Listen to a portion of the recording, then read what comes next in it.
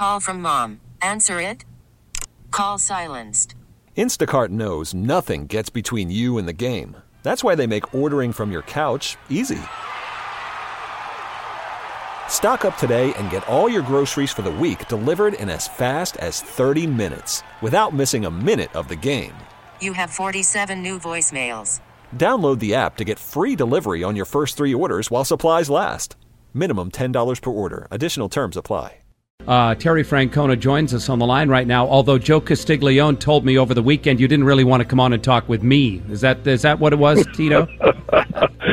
I was having a little fun with Joe at your expense, Dale. How are you, man? I'm doing great, and how are you doing? Your team is going great guns. You know, we're hanging in there. It's not been easy, but we're hanging in there, and it's really been fun because we're doing it with some younger kids at times and some kids that don't have much experience, but it's really made for kind of an enjoyable, if not challenging, season. Terry, you know exactly what Alex Cora is going through, winning a World Series in Boston and then trying to follow it up the next year. How challenging is that? Well, I always tell people it's challenging the first year, let alone, you know, there's 30 teams that are trying to win, and it's hard enough to win once. But when you go that deep, there's always some repercussions, and it's usually with your pitchers. Just because to win, you have to ask people to kind of go above and beyond what they normally, you know, and we saw it last year with what some of the guys did in Boston. And it takes a toll on some guys. It's just it's hard to get around that. Alex has been very frank in admitting that he has not been afraid to call you and ask for advice, talk with you, talk with other people. What does that mean when one of your former players wants to reach out to you and ask you for some advice? Well, I think he's being a little bit complimentary, which is nice. But you know what, Alex, the guys that I know, you know, Kevin Cash, Mickey Callaway, they know how to run their teams. And that's kind of the beauty of the game is even though you've been with people and maybe you learned something from them. I mean, I've probably learned as much from Alex as he learned from me. But you stay true to yourself, and that's the biggest thing. And, you know, through the ups and downs, and there's a lot of them. I mean, Alex is living it now. You got to stay consistent with who you are, and then you live with it because if you start changing, that's never going to work. One of the things that I think really stands out about this baseball season to me was when you went to take Trevor Bauer out of the game. I know Bauer's no longer on your team, but he turns around and fires the ball over the center field fence. Now, I loved it. Now, I'm watching from afar. I was wildly entertained. I noticed you had something to say to him. You weren't as entertained as I was by it. But have you ever, even at any level, seen anything like that before? Well, I think I remember Dave Righetti doing it. I think it was at Old Exhibition Stadium in Toronto.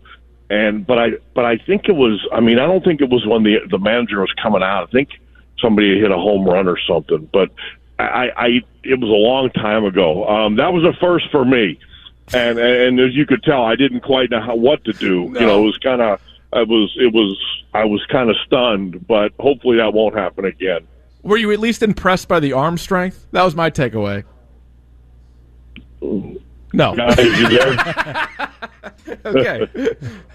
You know, a few minutes ago, we had Jerry Remy sitting in here, and he has been very frank and open with his lung cancer battle. Sean McDonough joined him here as well.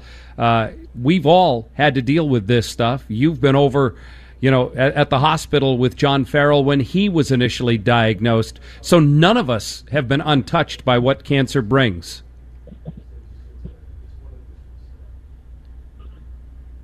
Oh, did we lose Terry? Well, we may have lost Guys, him. you there? Yeah, there we go. There you are. Sorry. I'm on my way to the ballpark, and I apologize if my cell service is kind of in and out a little bit. Yeah, we were just mentioning with Jerry Remy being in here a few minutes ago and talking about his cancer battle, you being at the hospital with John Farrell when he began his treatment. None of us have been untouched by this.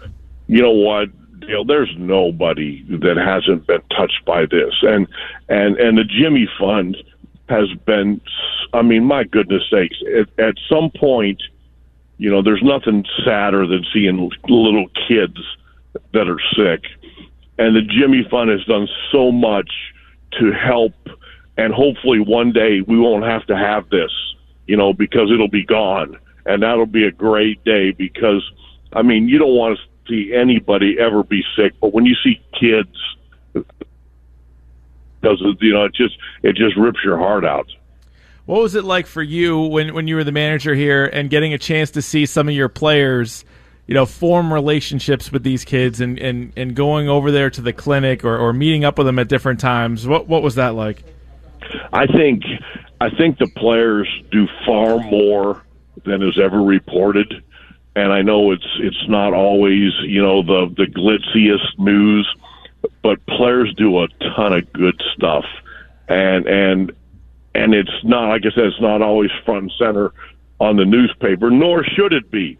It doesn't have to be. It's because they want to do stuff with kids. I mean, shoot, I saw a thing here the other day where Yasiel Puig took a helicopter on his day off to some kids camp here in New York and spent the day with them. I mean, it just, anytime you're trying to help out somebody else, regardless of what the cause is, you're doing something good, and you're going to make this world a little bit better place. I was a little concerned because I can remember a spring training interview with you one time when you were on your way to the ballpark and your car got rear-ended. So now I hear you're on your way to the ballpark. I get nervous when I'm talking to you now.